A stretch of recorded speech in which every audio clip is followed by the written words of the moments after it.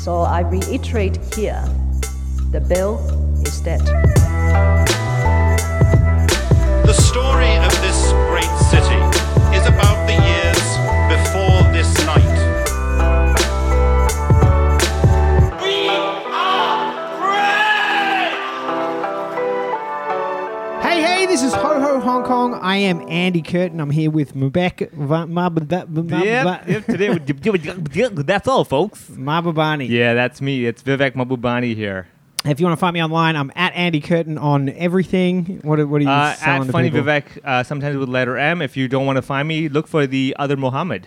You got to be the only Vivek. I feel like Vivek will get them there. Yeah, I think Doing so. Yeah. comedy. If you're in the Hong Kong location, the IP address will let people know, yeah, you're in Hong Kong. That's the only Vivek you want to care It'll about. be Vivek or Jeffrey Andrews. One of these. Well, if you're the police, then yeah, either way works. If you're enjoying the podcast, please hit subscribe. And if you want to get more and get even better, awesome episodes, you can check out our Patreon at patreon.com HoHoPod.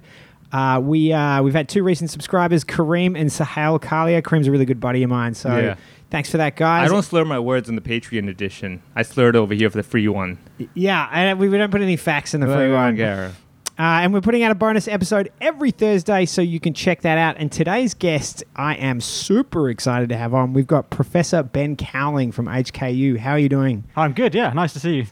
So Ben is the Division Head of Epidemiology and Biostatistics at HKU and a co-director of the WHO Collaborating Center for Infectious Disease, Epidemiology and Control. I think I got all of that out. Does that fit on one name card? And I can't even say your last name. Yeah, you can't do mine with all that stuff. Oh, sure, yeah. Credentials, no problem. So I bet you're a man in demand these days. Yeah, really busy for the last year. So it's actually about the 1 year anniversary of when we first started working on COVID and learning what was going on. If you remember, in January 2020, it wasn't quite clear what was happening in Wuhan, whether infections were spreading or not. And so about a year ago, I went up to Beijing with some colleagues. We looked at their data, worked together with them, and at that point, it was pretty clear. And it was around that time that China CDC announced that it really was spreading, and we helped to do some of the analysis that really confirmed how fast it was spreading. So what do you took, January 2020? Yeah, January 2020. It was, I think, one of our big publications on COVID came out January 29th, 2020, so almost a year ago. And that set the scene for then understanding what was going to happen in the following months. We kind of warned the rest of the world that this was coming. And initially, you remember, in Europe, in the US, wasn't a lot of interest. There were, is it really going to come? We haven't seen any cases yet. And then all of a sudden, by March and then April, things really heated up in northern Italy and then in other parts of Europe and then the US as well. And then the rest is what we've experienced in the last year. Really an enormous impact, what we couldn't imagine. So as someone that spent a huge portion of your life, I assume, looking at infectious diseases and the history of infectious diseases, what's it like, that moment where you're like, oh crap? Yeah. Did someone come out like a really good Do you remember quote? that? Do you remember looking at it and being like, this is one of those bad ones? So go back a couple of years. I was doing a project for the World Health Organization looking at how we might deal with a flu pandemic if there was another flu pandemic in the future. Like, what kind of things would people do? Like, would we recommend people to wear masks or not? Would we recommend schools to close or not? Would we recommend people to work from home? All those kind of issues. And we came up with this report and published it towards the end of 2019. And at the time we were writing it, I remember thinking it's not very likely that we're going to get this kind of severe pandemic where we have to throw the kitchen sink at things. And then January 2020, we get even worse than the worst flu pandemic we could have imagined. And we absolutely have to throw everything we've got at it. You've seen the kind of lockdowns that have been done in other parts of the world. It was unthinkable. In the report that we wrote for severe flu pandemics, we didn't even conceive of the idea of staying at home for months. It just wasn't on the list of things to do. There were school closures. Okay, we'd done that before. There was people working at home. Okay, fair enough. Wearing masks. We didn't have an item about just locking down the entire city for a month or 2 months. It's unthinkable at that time. Can anybody download this report? I'm very curious. Oh, yeah, sure. Yeah. You can find it. You can find it. It's called World Health Organization. My name's there. World Health Organization Guidelines on Non-Pharmaceutical Interventions for Pandemic Influenza. .pdf. Yeah, .pdf. And as a layperson, I would guess that maybe this COVID is less deadly but more infectious than you're anticipating. Is that right? It's actually about the worst we could imagine. So if you get an infection which is really severe, like SARS in 2003, actually that kind of infection doesn't spread so easily. If the people who get infected all need to go to hospital, then you can focus on stopping spread in hospitals and you can do a lot of good. That's how we got rid of SARS in 2003. COVID is actually almost always mild. The fatality rate is below 1%. So almost everybody is actually not even needed to go to a hospital. They're in the community, really difficult to find, and that means really difficult to stop transmission. It's still worse than flu. It's about 10, 20 times worse than flu, and that's why we're so worried about it, because if COVID's allowed to spread without any control, America. we'll have a lot of problems to deal with. As you've seen, I mean, not in America, in Wuhan, in the early days, they had about 5% of the population infected in Wuhan, and their hospitals were almost collapsing under the pressure, and they were just 5%. And they were almost collapsing under the pressure before the... I've been to mainland Chinese public hospitals before. You have to do something, because if you don't stop it at 5%, it's going to go to 10% and then 20% and then 40%, and the hospitals just can't cope, and that's when things get really, really seriously bad, if hospitals can't treat patients that need to be treated. Because we know the mortality rate's pretty low, but if you can't get hospital care, if the hospital runs out of oxygen, like it did just recently in Brazil, that's really not a scenario you want to experience. Yeah, I mean, I remember, this is kind of jumping around a little bit, but I remember early on when New York got bad, when New York was kind of the epicenter for it in America, and people were like, oh, these hospitals are maxed out, there's body bags and all of that. It's like, well, things have gotten much worse since that point. Yeah, right. Well, I think New York, there was a particular problem because they were discharging patients from hospitals into elderly homes without testing them first. And it turns out that was not a good idea. Yeah. So there were like 20,000 deaths in probably April of 2020 in New York, many of them in elderly homes because of outbreaks that resulted from maybe older people discharged from hospital. So they were in hospital for some reason. They didn't necessarily need to stay there. So they were discharged to elderly homes. But because they'd been in hospital when there were other patients there with COVID cases, then those elderly actually got infected in the hospital and then took it to the elderly home. And that was really not something to be repeated. But you're right, the case numbers now, the mortality numbers recently have been similar to what it was like in Italy and in New York and a few other places. So it's really, the second wave is just as bad as that first wave was. And the hospitals, they must just be getting creamed. I think they're used to it now compared to earlier, but they just don't have the manpower, don't have the beds. And then, as I said, in Brazil, they ran out of oxygen. I mean, that's really not a good thing when the people are in hospital mainly because they need oxygen. So if the hospital runs out, suddenly that's a lot of patients who needed oxygen and can't get it. It's a nightmare. It's really, really difficult. That's what we want to avoid. That's why we're trying so hard to stop COVID from spreading. I mean, what are the things that people can do in general? I mean, we're doing face masks. I mean, we haven't read the report yet, but any like quick tips, the top 3 things you got to do? Like, there's some really good 3 C's from Japan. So avoid crowding, avoid close contact, and I always forget the third C. And avoid the Chinese. No.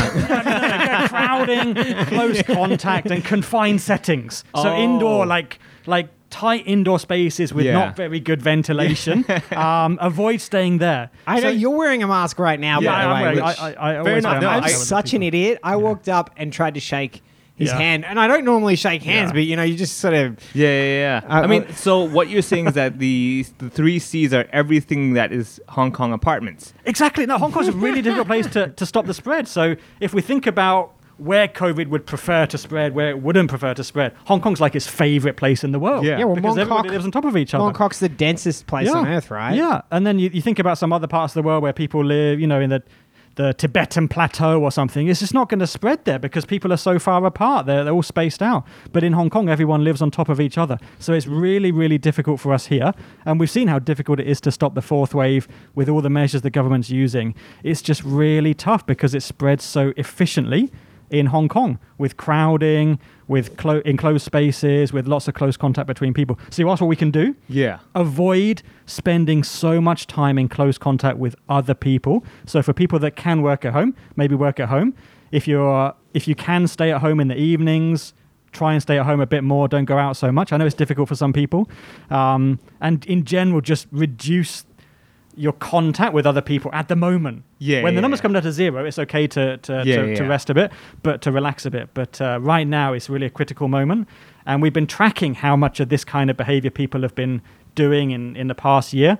And right now, we're not doing as well at avoiding social contacts as we had been maybe in July. In July. How do you track that? Well, we just do surveys. We every week we call maybe 500 people or 1,000 people and ask them how they've been behaving in the past week. Have you been staying at home? Have you been wearing a mask? Have you been washing your hands? Have you been gone to work? Going to Peel Street? Going to restaurants, whatever. All those kind of behaviors. And we get percentages and then we track them over time. And we've seen in July, people stayed at home a lot. In December, January, not so much. I mean, a bit. They're making an effort, but I think people are tired of the social distancing measures, which we understand. Absolutely. Also, because July is stinking hot outside. Yeah, you don't want to go out anyway. I mean, so the good thing with this advice is it's going to help a lot of boyfriends in Hong Kong, because what's happening is Chinese New Year this year is clashing with Valentine's Day. So you're kind of stuck like that. Do I stay and spend with my mom? Do I go with the girlfriend? What do I do, right? And now you're like, hey, social distancing. Both of you get lost. Yeah, I can't be with you guys. Yeah, for your sake. I heard you raise a really interesting point on the was it OTMP podcast? You were talking about how the infectiousness from different people drastically differs. So actually, what is it, like 4 in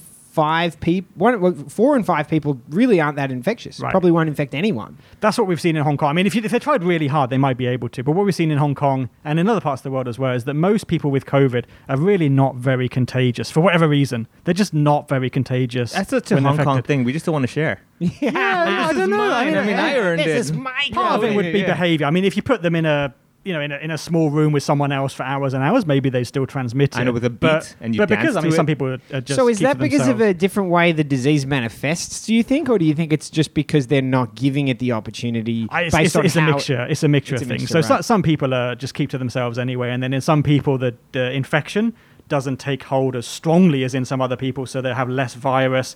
Maybe their immune system's a little bit better, so it can start fighting the infection more quickly and keep the viral load to a lower level. And if you've got less virus in your lungs, you're going to be breathing out less virus and then less contagious. We don't completely understand why, but it's a phenomenon that we've seen again and again. Many people who are infected just don't pass on infection. And then a minority do actually. Yeah. They have, they don't know who they are, but there's been people in Hong Kong who've really been very successful in transmitting infection to the people around them. We don't understand what exactly the characteristics are of those super spreaders or those super spreading events that have occurred, but it's happened again and again. I know, it seems according to the government, it's your net worth. The lower your net worth, the more you're going to spread it to people, apparently. How much you like ballroom dancing. Yeah, that as well. So just taking a step back a little bit, you're a long-term resident in Hong Kong. When did you move out here? I came here in 2004 after SARS, and actually the reason I came was because the government decided to invest in experts to do research on infectious diseases like SARS. So in 2003, we had SARS in Hong Kong. There wasn't a lot of expertise locally in learning about how SARS was spreading, how to control it. Not really a lot of local scientists to advise the government, so they went overseas to Europe and the US to get expert advice. And they thought maybe if there was going to be another SARS, they should have a local team, because then you got people on the ground you can call up, the government can say, let's have an expert committee, which they do now for COVID, of those experts who can give them advice on what to do. And in 2004, I came as part of the investment the government made, so myself and a few other colleagues, to start doing research on And you only had infections. to wait 17 years. Yeah, I mean, at the time, we were worried. Actually, in 2004, there was a mini SARS outbreak. There was an escape from a laboratory in China and a few cases. And then from time to time, we've worked on other outbreaks. We worked on pandemic influenza in 2009, H7N9, influenza H7N9 in China in 2015. So we've been busy. There's been a lot of outbreaks in the region, and we've always been preparing for another SARS.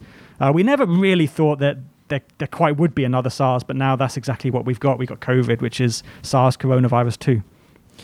So on that point, there was a really interesting article from an epidemiologist in New York Magazine, not saying that this has been caused by a lab leak, but simply raising the point that there's really no conclusive evidence whether this came from nature or it came from a lab, and then pointed out that, an enormous amount of research is done into coronaviruses in Wuhan, and even the head of that lab thought that maybe it had come from her lab, and that fact alone that she suspected it should warrant, some questions to be asked. Is that a red herring? Do you think they're... So it's really not clear. I think the likelihood is that it was coming from a natural origin in some way. Maybe some people caught bats and got infected from catching the bats. Maybe the bats infected a small mammal, like a civet cat in 2003 that started the SARS outbreak. And then the civet cat that had COVID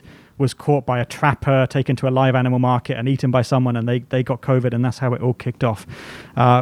There's been a lot of surveillance done on bat coronaviruses in China and in Asia in general by a number of laboratories. So the laboratory in Wuhan, the laboratory in Hong Kong University, the laboratory in Singapore, collecting all of these libraries of bat coronaviruses, and they've been looking at them to see if there was anything similar to COVID. And actually, they haven't found anything that's that similar to COVID, which is kind of surprising, because what you'd expect to see is maybe some similar bat viruses, like almost the same, and then you can just imagine it making a final last jump into COVID. Maybe you don't catch that, but you catch all the ancestors, the grandfather and the great-grandfather. We haven't really seen that, which is a little bit surprising.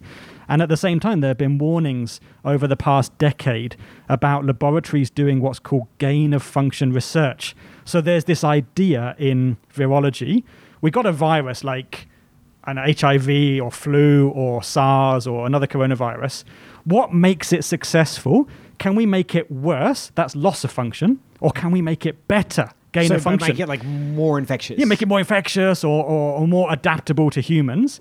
Like, what would it need to do? And the reason to do that for scientific purposes is to then be able to say, okay, if that bat coronavirus got these particular genetic mutations like A and B and C, then we really need to be careful, because at that point it could jump to humans and cause a pandemic. So let's figure out what's A, what's B, what's C in the lab and do some animal studies and figure it all out. And scientists around the world have been warning that this kind of research should not really be done, because if a successful virus was created and then managed to escape, then we could have a global pandemic.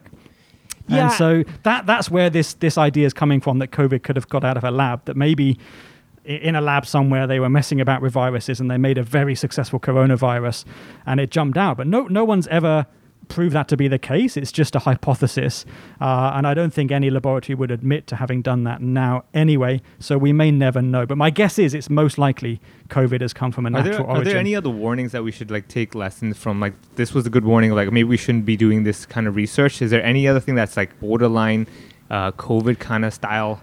I think it does highlight the real need for surveillance, so we can pick up things as early as possible. And actually the Chinese succeeded in that.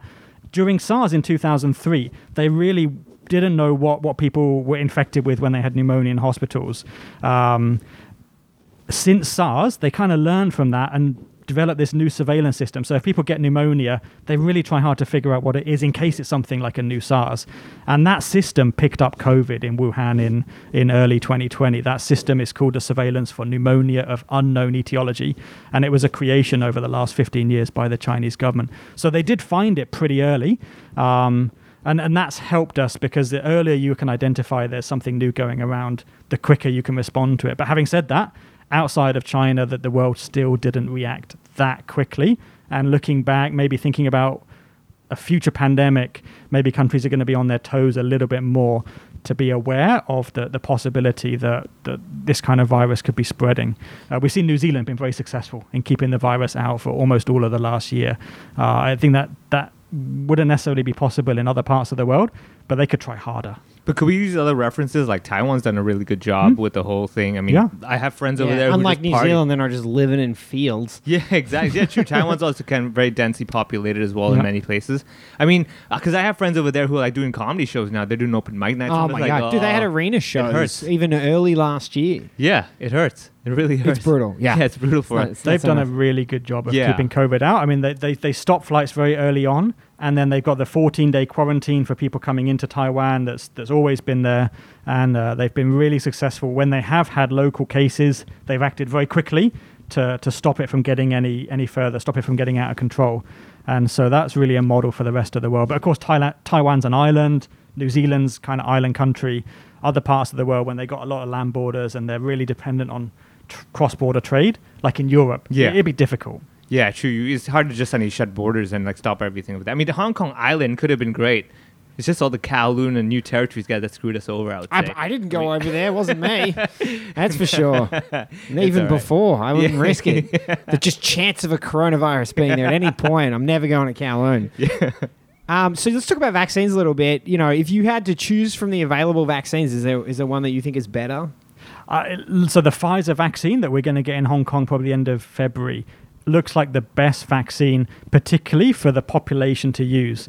And one of the things we've got to remember with vaccines, there's actually two reasons for people to get vaccinated. One reason is to protect themselves. So elderly, really strongly encourage them to get vaccinated to protect themselves, because it's going to, like the Pfizer vaccine, is going to reduce their chance of getting serious case of COVID very, very substantially. But the other reason that people get vaccinated is to protect the whole community. That's why children get a lot of vaccines when they're born in their first year of life. It's not only to protect them, but to protect everybody around them. And so for COVID, what we'd like to get is herd immunity through vaccination, meaning if enough people in Hong Kong can get vaccinated with a vaccine that works well enough, then we won't have to worry about COVID spreading anymore, because it just won't be able to. On average, if we going about our daily lives as normal, an infected person with COVID would spread to 2 or 3 other people.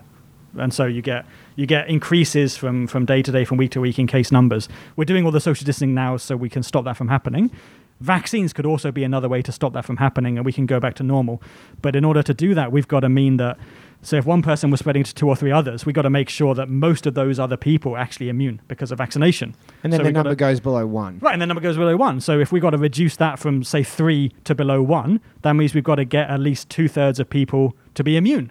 And the way to get 2/3 of people to be immune is maybe give 2/3 of people a vaccine which is perfect, gives them total immunity, or maybe give everybody, 100% of people, a vaccine that gives them 2/3 protection. That would have the same impact. Or maybe something in between.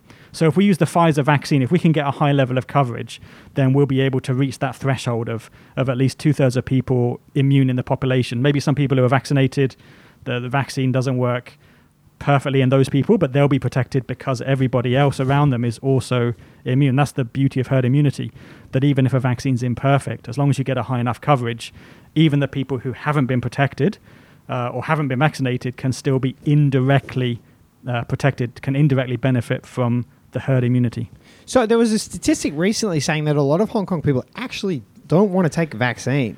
We've been looking at that as well. Said they would. We've been looking at that as well. Actually, 60% said no. It's a little bit more complicated. No. It's a little bit more complicated. So we've been looking at this as well in our surveys. So about 20% of people that we've talked to on these telephone surveys say they don't want to get vaccinated at all.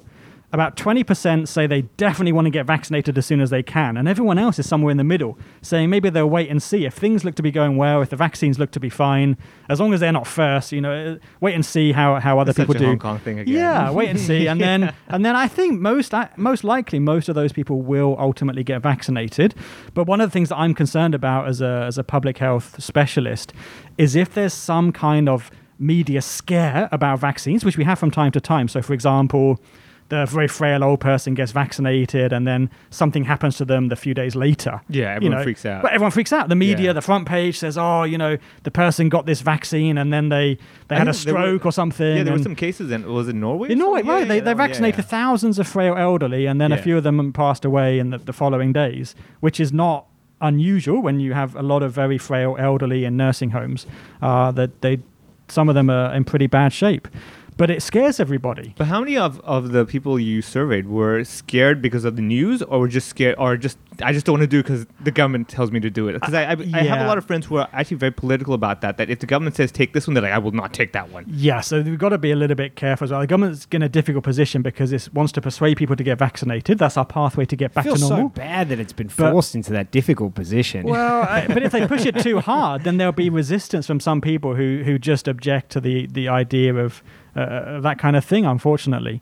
And as I was saying, we've got to get 70%, maybe 80% coverage in the population in order to be able to go back to normal. We all want to see the border open again, flights starting up again, children going back to school, don't need to work from home, restaurants open in the evenings, all those things. Yeah. We can do that once the vaccine coverage gets to a high level.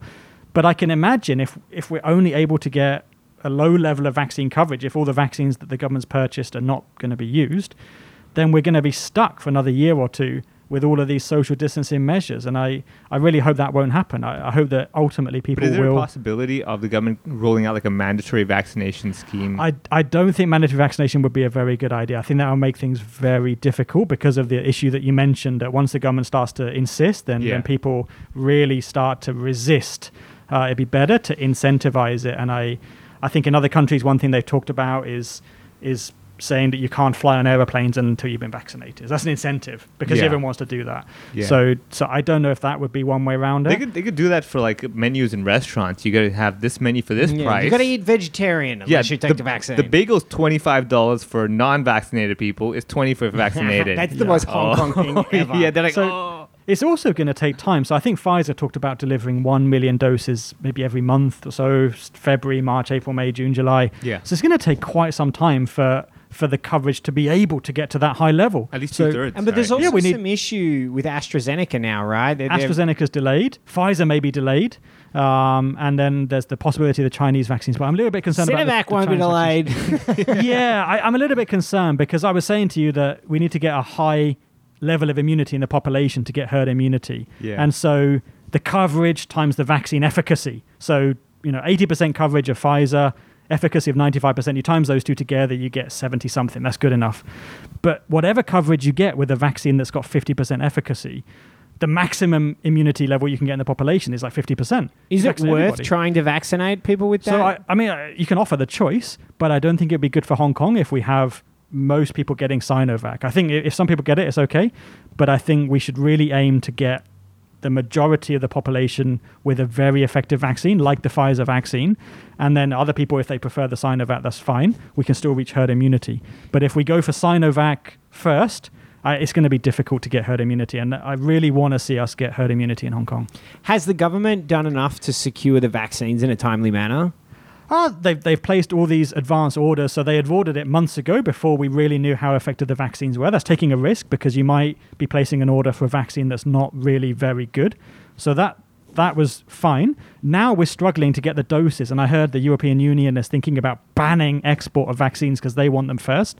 And we're, of course, getting Pfizer vaccine from Europe, from Germany.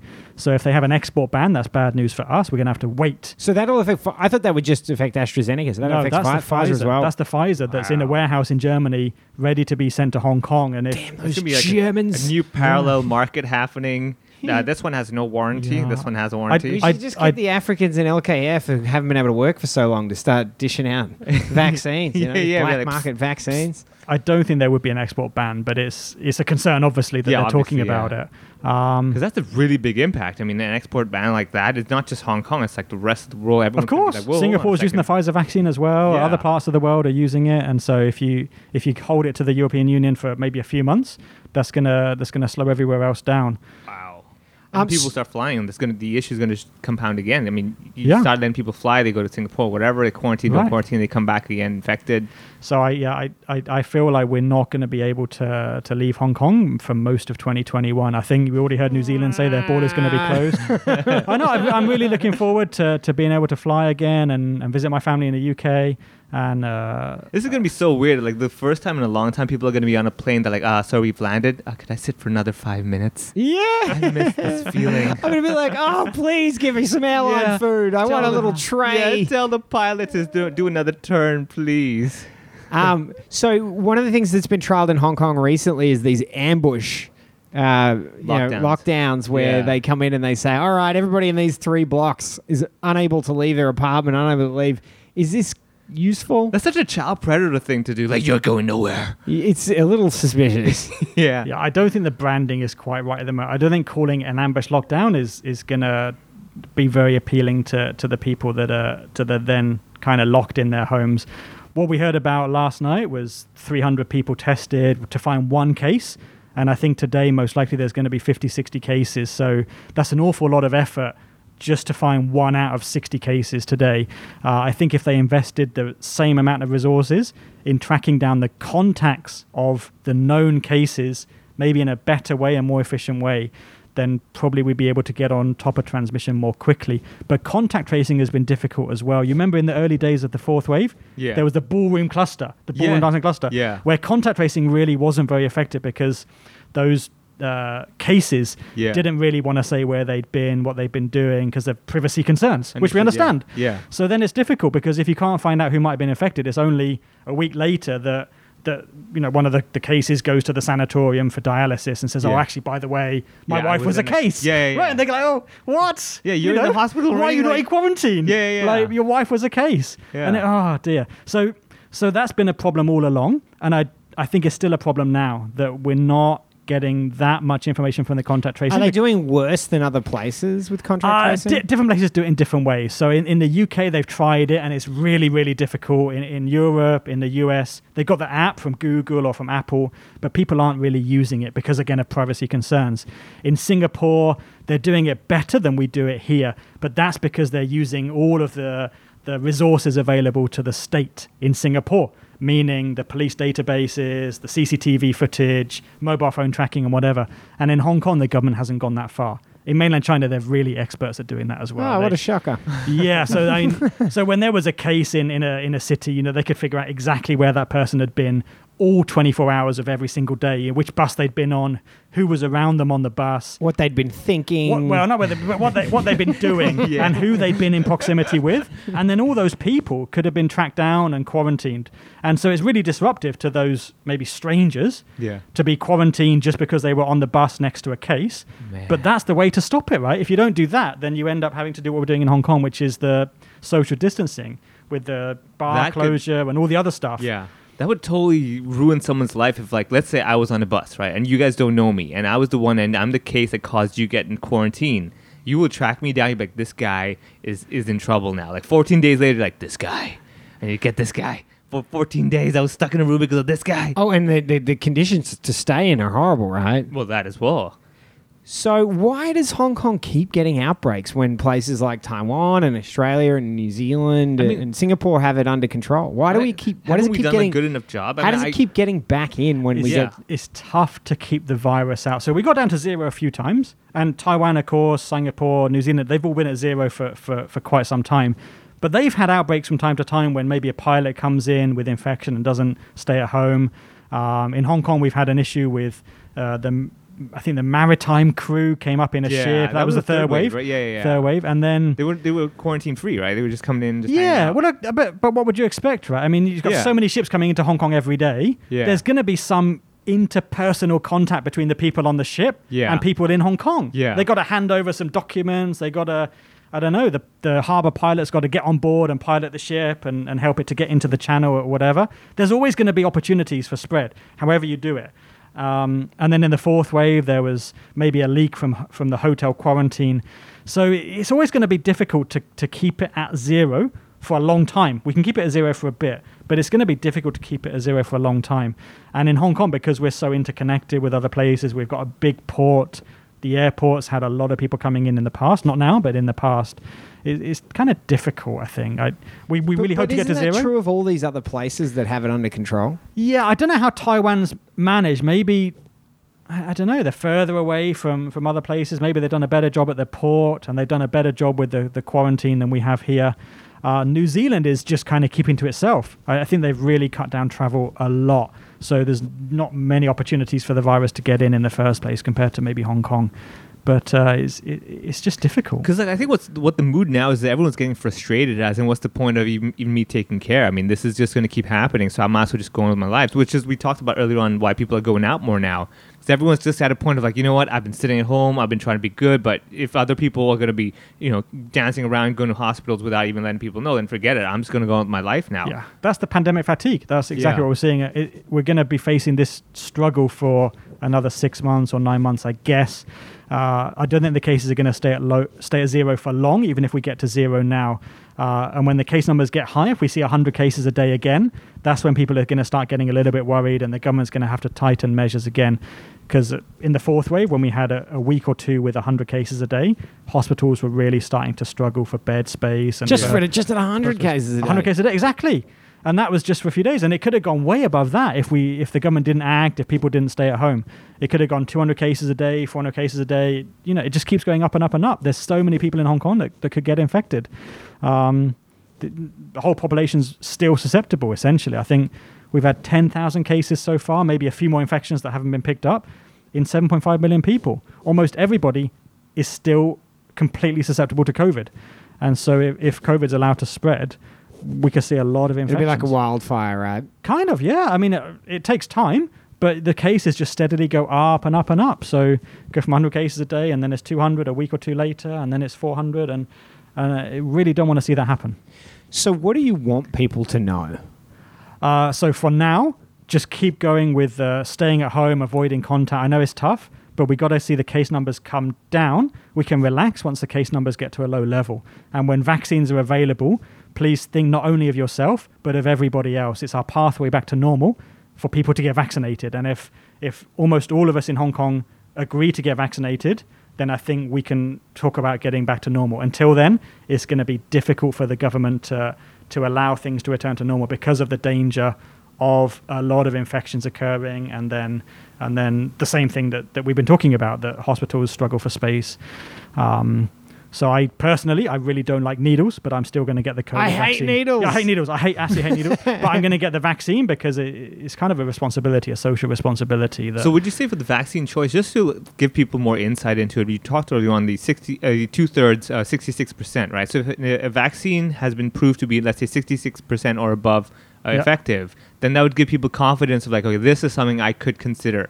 Definitely, right? definitely. That would be the issue. So exactly. I think using the percentages would at least give you a better idea than the brand. Yeah, you know how Hong Kong people think. Yeah. You throw a few numbers at them. I mean, it would be like the parents going like, you either give me the 100% full marks or none at all. Yeah. I don't do this. Yeah, we want an A+. I don't be getting an F on my vaccination. So, ideally, we'd like to give everybody the Pfizer vaccine, I think, but some people are a little bit nervous because it's such a new technology. It's a new type of vaccine. Because it's mRNA, mRNA vaccine, which is a new thing. And Sinovac is... So Pfizer and AstraZeneca are mRNA, which... Pfizer is mRNA, and there's another one called Moderna in the US, which is also mRNA. But AstraZeneca is a different type. It's also a new technology, but it's been used before for some other vaccines. They've kind of mixed together two viruses. They mixed together a common cold virus with COVID, and then grown it up, and they inject you with dead virus, and then your body can pick up the COVID part of that. And so it's a safe way to grow up the virus. I don't think you should tell people that if you're trying to get It's kind of a way to do it. It's not only done for COVID, it's done for other infections as well, for other vaccines as well. And Sinovac is an old technology, right? Sinovac is the old technology where they just grow COVID in the lab, and then they inactivate it, they kill it, and then inject you with the dead virus. And that's a way to stimulate your body to respond. But it doesn't work so well. So the Sinovac and Sinopharm are probably the least effective of all the vaccines available. And then beyond that, better than that is the AstraZeneca one. And maybe some of the other ones that we're hearing about, the Novavax and the Johnson & Johnson. We haven't heard the results yet, but I would guess they're in the middle. And then the best ones seem to be Pfizer and Moderna. So my opinion, the more people we can give either the Pfizer or the Moderna vaccine in Hong Kong, the better, because that's going to give us a chance to get to herd immunity with even a slightly lower vaccine coverage. AstraZeneca should be okay if we can get a high coverage. So maybe give a lot of people Pfizer, and the remainder can get AstraZeneca, or maybe some can get Sinovac if they want to, and that's the way we can get herd immunity. I mean, a really good way to get people to want to get it, even if they didn't want to, is have a line outside where people are getting it. Yeah, what's the line for? Exactly. Once there's a line, that's everyone will queue up. Dude, I love the fact that China's like, it is ridiculous to suggest that we grew COVID in a lab. How did you make your vaccine? Well, we grew COVID in a lab. That was... yeah, but we deactivated it. We're like, no, bad COVID. We hit it on the nose. Sure, we did it that time. But yeah. So what are people getting wrong? What are we misunderstanding? There's this obsession with face masks in Hong Kong, which I think is over the top. So we have mandatory... Says the guy wearing a face mask. We're in a room, right? Yeah. I live by a country park. I go out in the country park sometimes at weekends, and there's people like in the middle of nowhere wearing their mask. It doesn't make any sense to me, because there's no way you're going to get COVID standing on the top of a mountain with nobody else around. Basically, outdoors, COVID doesn't really spread. Now, if you're in a busy part of Soho or Mong Kok and there's a crowd around at the bus stop, you could still imagine transmission occurring just because of maybe bad luck. But in the countryside, we really don't need to be wearing masks. I don't understand why outdoor sports are being discouraged, because it's a good way to keep people active, and we really haven't seen any evidence of transmission outdoors. So that's something that I think it could be improved in Hong Kong. But I think we're doing a lot of things right. We've been wearing masks since the beginning, indoors, in crowded areas. Other parts of the world have In taken bed months. at night. I don't know about that, but I mean, we've been wearing a lot of masks since the beginning, and other countries have taken a lot of When time you to run come out around of to that. foundation and you're going to bed, you're like, I'm wearing a mask so I look good tomorrow. I'm not messing around with that. Do you know, we were talking the other day because I have unusual facial hair and I have kids and we go to the kindergarten and there's people I see every day who've never seen my facial hair and it's really weird when you can know people for months now, Yeah. and they take off their mask and you're like, well, that's what you look like? Yeah, okay. I kind of want to go backwards now. Hold on a I second. got to tell you, the average perceived attractiveness of people in this city Yeah. is way up in face masks. Yeah, oh, definitely. Definitely, man. I mean, so the outdoor sports thing, so this is another thing I'm actually curious about. So we're being stopped for, let's say, outdoor activities or sports and stuff in general. People's healths are going down as well. Like, even myself, I'm not exercising. Affecting as their much. immunity, right? Yeah, our immunity in general. So is that another byproduct factor that we have to kind of I think think or when worry we about? look back at the experience in COVID, we're going to see a lot of impacts on health and also on mental health. I know a Yeah. lot of people are feeling lonely and really not feeling as well as they had in the past just because of all the social distancing. And in Hong Kong, it's important that people eat out all the time and restaurants have been closed. And another thing that I think maybe could be done a little bit better is spreading out people. So I said before, we have got to avoid crowding. In Hong Kong, a lot of people don't eat at home. They want to eat in restaurants. So now they're getting Well, they really takeaway. can't. I mean, like, when your home is like 100 square foot. Right. you know? So actually, one of the things I thought maybe the government should have considered, instead of banning dining in the evening, like encourage restaurants to go 24-hour. Encourage people to go late. Maybe you limit the capacity to say you can't have more than 50% occupancy in the restaurant to keep the crowds to a lower level. Yeah. But But there's open always for an longer. opportunity to go out. Right, open for longer. Open after midnight. I'm sure people will be willing to go late. Oh, absolutely. Right, you I have the mean, happy hour at 5 and you have a happy hour at midnight. Yeah. And, But I think that's a way to kind of get by and help the restaurants as well, because I don't think closing at 6 is maybe It's the not really best thing. I thought the reason was because the Hong Kong government made statements that people are less careful when they're drunk. Well, that may be another issue. And I think certainly for bars, it's a problem when there's a lot of people crowding together and they're not wearing masks. And so I understand the rationale for closing bars when there's a lot of cases in the community. But restaurants, everyone needs to eat, a few times a day. And so maybe for drinking, it's a leisure activity. But for eating in restaurants, if you're worried about people being drunk, you can talk about limiting alcohol consumption. But I really think that we should consider in future waves keeping restaurants open, maybe limit the capacity, but even longer service hours to reduce the crowding, but to still let people eat out. Yeah, I guess you could like reduce alcohol consumption and sugar consumption. Sugar highs are also bad. Oh yeah. I start slobbering on people Yeah, when I like, have I too much chocolate. Yeah, exactly. Are people in Hong Kong overprotective by sanitizing everything all the time? It's a good question. We still don't understand how much COVID spreads through the environment, but I think it's a reasonable practice. It's better to be safe than sorry. So when you've been out touching the handrails in the bus or the MTR, definitely sanitize your hands. We haven't seen a lot of definite occurrence of transmission that way, but at the same time, maybe we wouldn't know it. There's so many unlinked cases every day. Maybe that's one of the ways it has been spreading. So sanitizing, I think, is a good idea. When I go in restaurants now, I see they always have the thermometer. You check your temperature when you go in. And by the side, sometimes there's the alcohol, but it's often out of the way.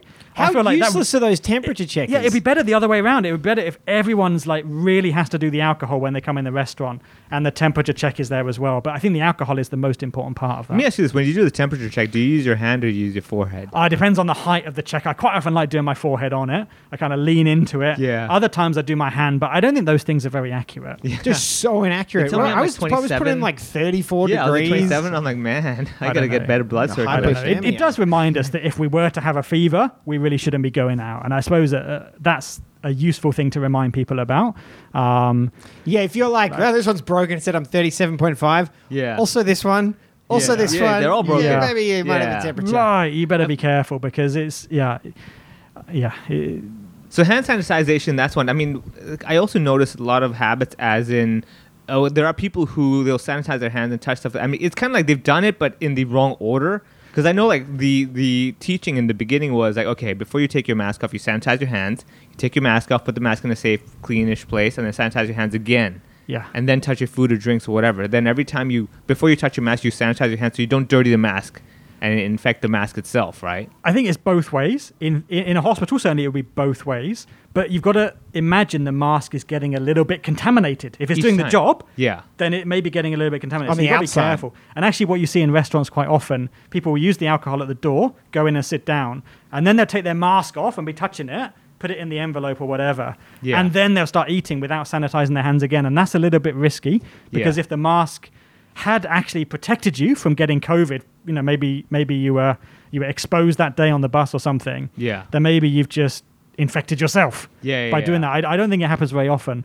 but I think that really we need to be careful with masks. Got to remember that if they're working, then they may be contaminated. So when do you think COVID's gone? Fully gone? I don't know if it's ever going to completely go, actually. So there's common colds we have every year, and a number of viruses that cause common colds are actually types of coronaviruses. And I think COVID is going to become another one of those in 10, 20 years' time. We're going to look back and it's going to be a common cold virus.